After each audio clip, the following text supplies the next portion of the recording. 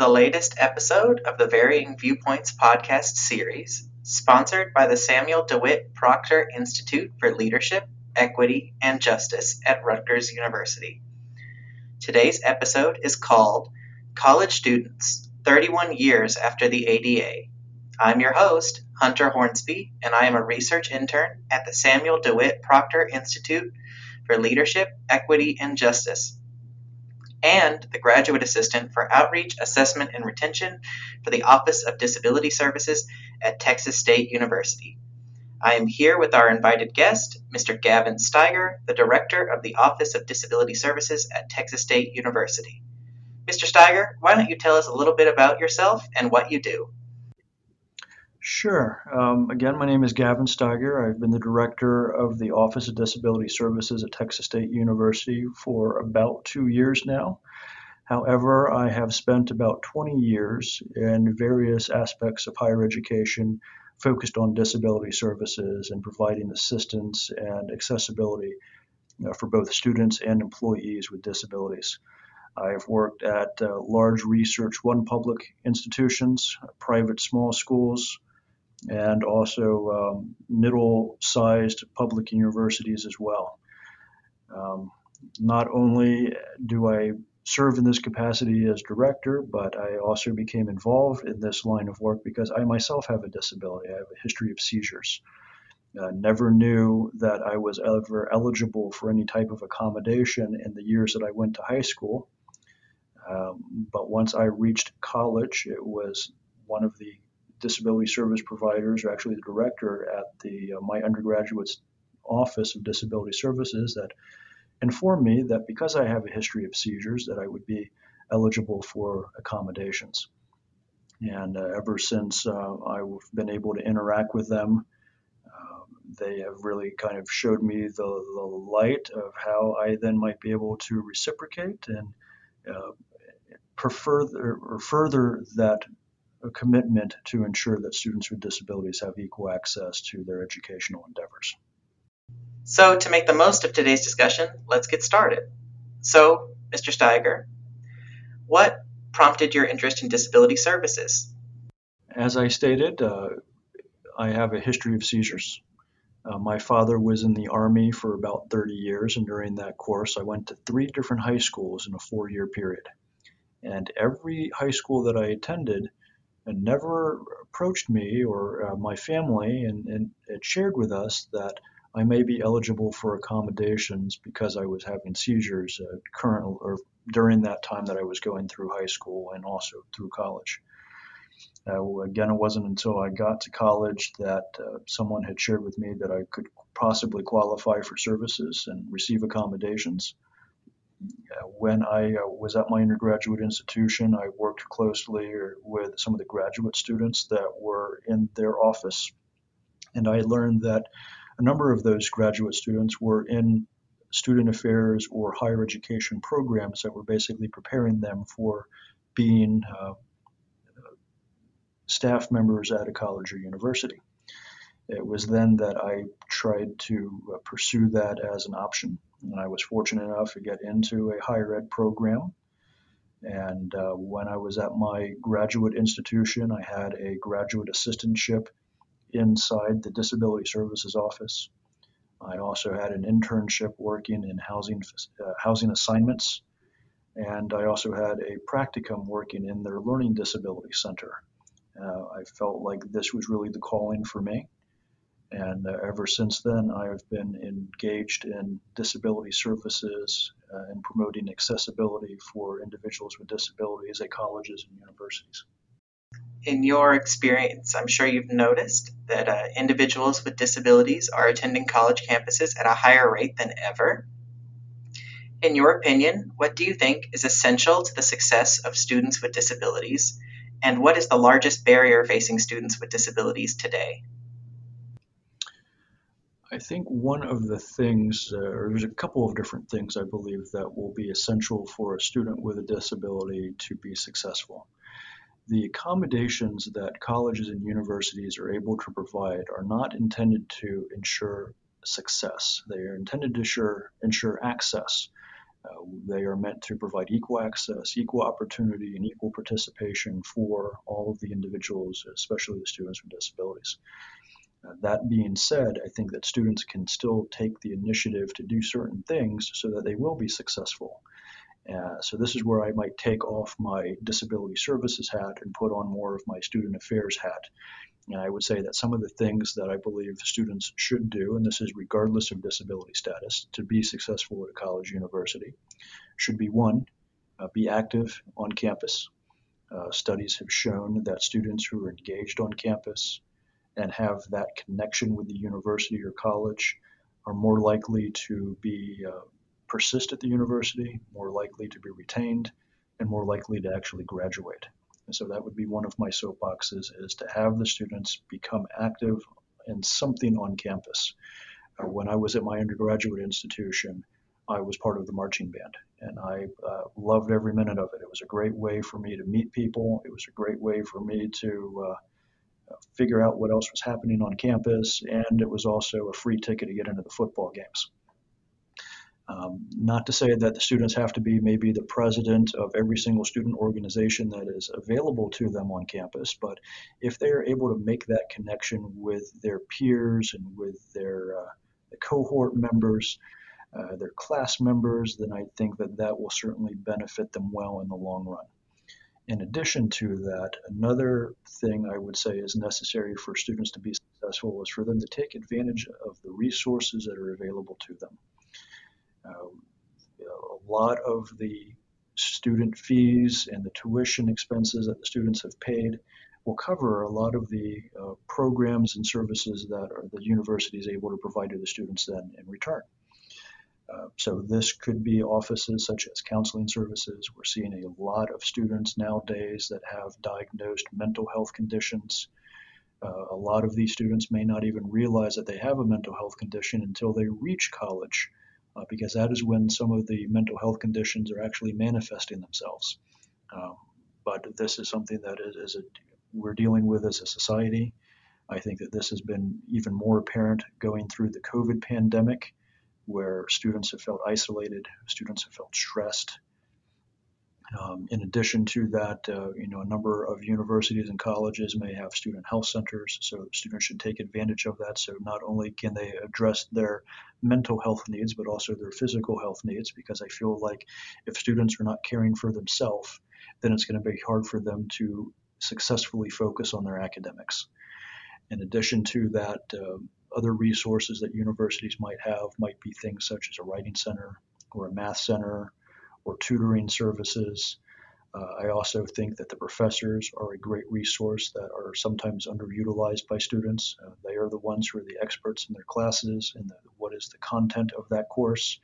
So I feel like the students should take advantage of the professor's office hours if they have questions about the course content or course lecture material. This is not limited to just academic services or mental and physical health services. I'd say, just in general, students should take advantage of the resources that are available to them. And for students with disabilities, that also means taking advantage of the Office of Disability Services. My personal philosophy is that I would rather have a student be registered with the office and not need the services than need the services and not be registered. Just because a student is registered with an office does not necessarily mean that they have to use the accommodations, but it will be very difficult for them to get halfway through the semester and then realize that the services could have really benefited them, uh, because the accommodations are not retroactive. We cannot go backwards in time and provide the accommodations after the fact. So again, I think it's really important for students to be aware of the resources that are available to them on campuses, take advantage of them early and often, and to be engaged on campus. Okay. Uh, what do you think is the largest barrier facing students with disabilities? I think some of the barriers that face students are not fully understanding what the law is. We have a lot of students that I've seen over the years of my years of being in this field where students have understood that they have a disability and they understand maybe what accommodations they may need for them to participate equally, but they've never really done an in-depth look at what the law actually says. And I think that will be helpful for any student that has a disability so that they understand how K through 12 can differ from higher education and even how employment might differ from higher education, because there are certain academic accommodations that we can provide at the college level that may not translate well to a work environment. In addition to that, I feel like another barrier is for colleges and universities to think more about how to include accessibility in the discussions of diversity, equity, and inclusion. There are a lot of people with disabilities. Disability is the second largest underrepresented population in the United States, and the reason for that is because disability is non-discriminatory. It does not matter who you are or what your background is, it can affect anyone at any time. Chances are that if a person doesn't currently have a disability, they will probably acquire one with time. That's just the nature of how society is. As we age, it's more likely that we will acquire some type of condition that could rise to the level of a disability. And a disability, as defined by the Americans with Disabilities Act, is any physical and or mental impairment that substantially limits a major life activity. This could be anything from mental health conditions, physical conditions, learning disabilities, ADHD, chronic medical conditions, neurological conditions, autism spectrum disorder, speech impairments, deaf and hard of hearing, blind and low vision. So there are a lot of different conditions that could qualify as a disability. I think the part of the barriers is trying to make sure that other people in society know what some of these maybe unintended barriers might be. If we can promote more universal design principles, I think that would certainly be a good way to go about it.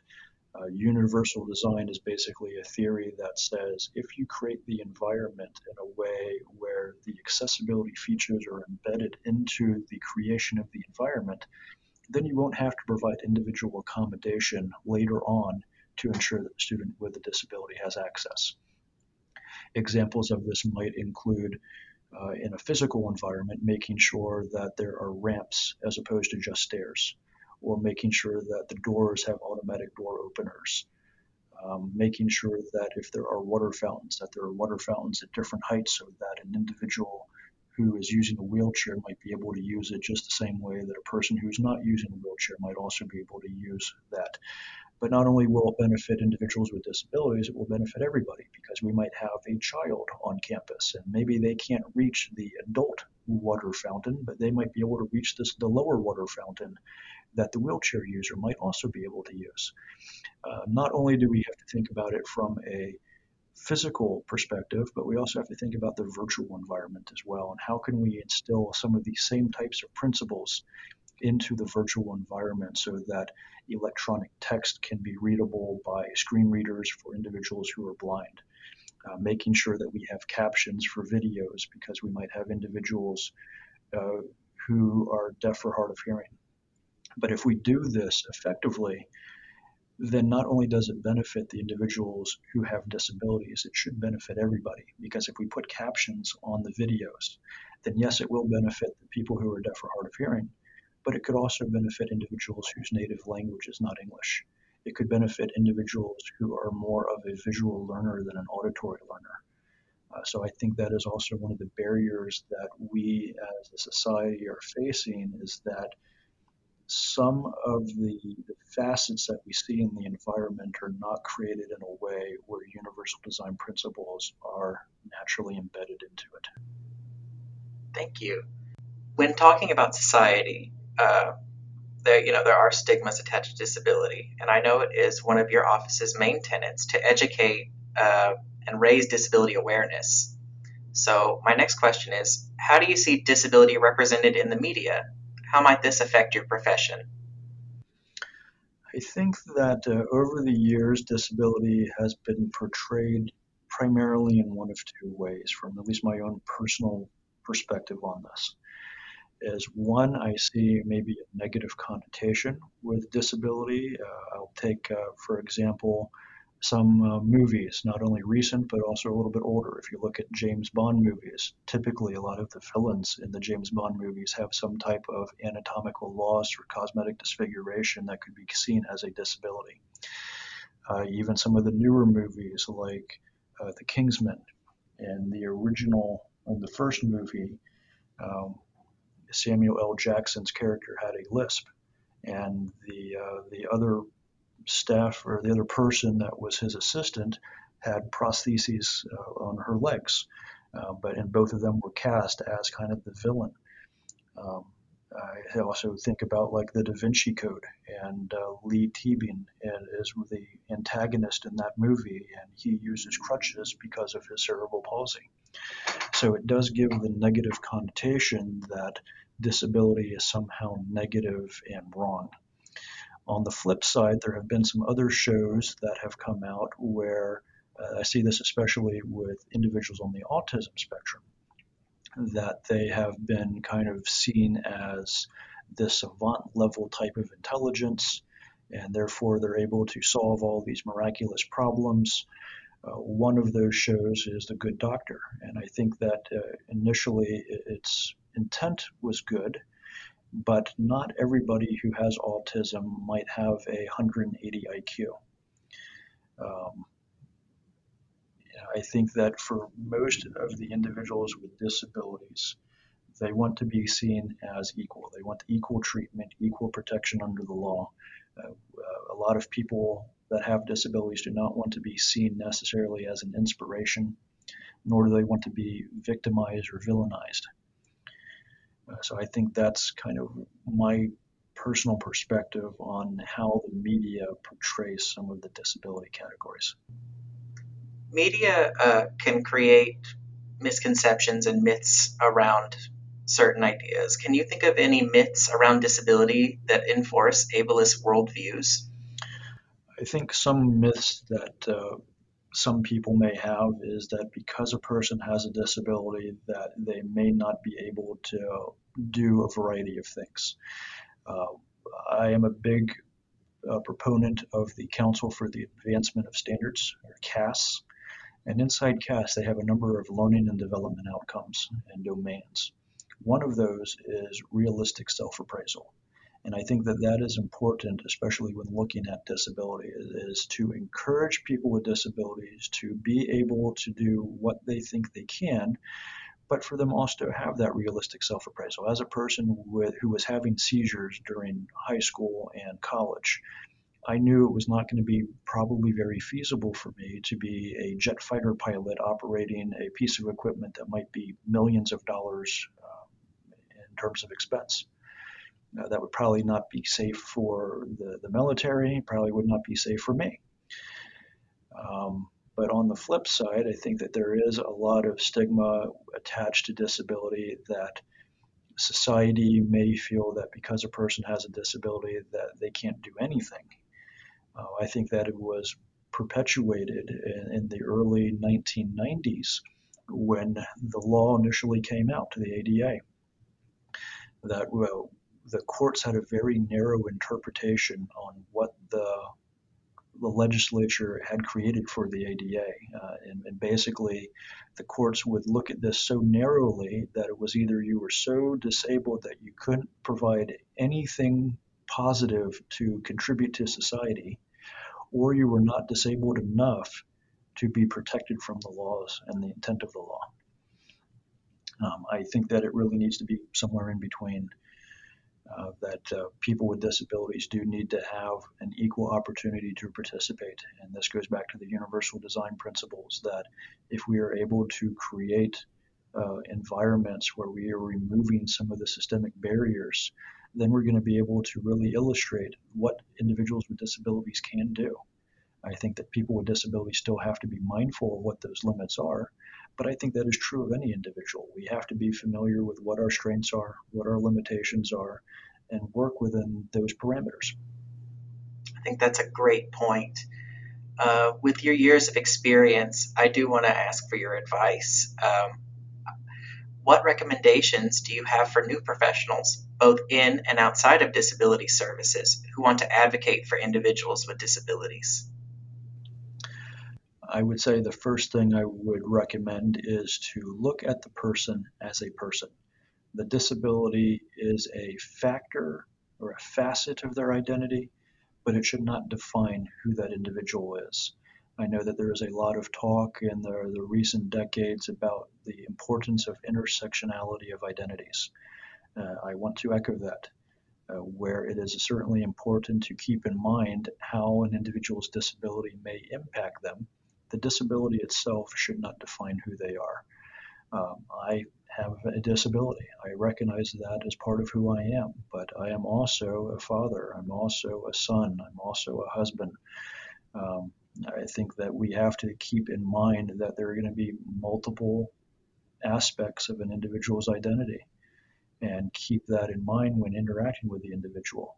I think this is especially true if the individual also has other underrepresented aspects of their identity. So if they are Black or Latino, if they are gay or lesbian, if they are undocumented or first gen, then as a disability service professional, we need to keep in mind not only the issues that they are facing as a person with a disability, but also keep in mind some of the other issues that they may be facing as a result of some of the other aspects of their identity. Again, then this goes back to just thinking of the person as a whole and keeping in mind that all of these different facets of their identity play a part of what their ultimate identity is. All right, time to look to the future a little bit. Uh, how do you see the work of disability services expanding in the near future? Are there any trends that you find exciting? So, one trend that I have seen over the course of probably the last decade or so is the increase of number of students on the autism spectrum at colleges and universities. And I think this is due to two reasons. One, I think that it has taken us a little bit of time as a society to effectively identify what autism is. So 20, 30 years ago, a teacher or a parent might just say, well, this student or my child is acting differently. They're acting awkward, and I'm not sure why. Now we have a better idea as a society that this might be as a result of the individual being on the autism spectrum. Not only that, but we also are recognizing that a lot of students on the autism spectrum can be very successful at colleges and universities. So we're seeing more and more students on the spectrum that are entering into college. They will typically gravitate towards some of the more science, technology, engineering, and math related fields because they do very well with that type of concrete structure, a very organized fashion. So I'd say that is one area that we're seeing. Mental health is another one of those trends that we're seeing a lot of at Texas State University and at the previous university that I worked at. Mental health conditions was the largest, if not the second largest, population of disability that we serve. So we're seeing just a lot of students that are coming to college campuses with mental health conditions. Some of them are not always aware that disability services is an option. They may be familiar with counseling services, but not know that they might also receive accommodations to help them be on that level playing field. I'd say another trend that we're seeing as within higher education would be a further promotion of universal design. And this is where I think it's really important that we take that type of approach. Because, yes, we could create an environment where we're providing individual accommodation to students, but it would be much easier if we could just build the environment from the ground up to embed those types of assistance. And there's just different types of principles. An analogy that I could use would be if you were to bake a cookie, you would want to make sure that you had all your right ingredients in the cookie to begin with. You wouldn't add certain aspects of the cookie ingredients, like maybe the egg and the flour, but you didn't include the cinnamon, you didn't include the sugar. Maybe you tried to sprinkle that on after the cookie was done. Well, that's not really going to make a really good cookie. It would be better if you include all of those ingredients before you bake it, so that way when you have your final product, that the cookie is done in its perfection. The same is going to be true with the universal design principles. If you can include the universal design principles into the physical and the virtual environments from the start, then you won't have to worry too much about trying to provide the individual accommodation later on. And sometimes providing that individual accommodation later on is a real challenge. Thank you so much, Mr. Steiger, for your time and your wisdom and your voice. I really appreciate your perspective, and your years of experience really shine through. Is there anything else you'd like to share before we leave today? Well, I just want to say I thank you for allowing me the opportunity to do the podcast with you today. This is a great opportunity for me as well. I hope that the audience members will be able to gain something from this and apply it to their daily practices moving forward. Thank you so much again. Really appreciate it, Mr. Steiger.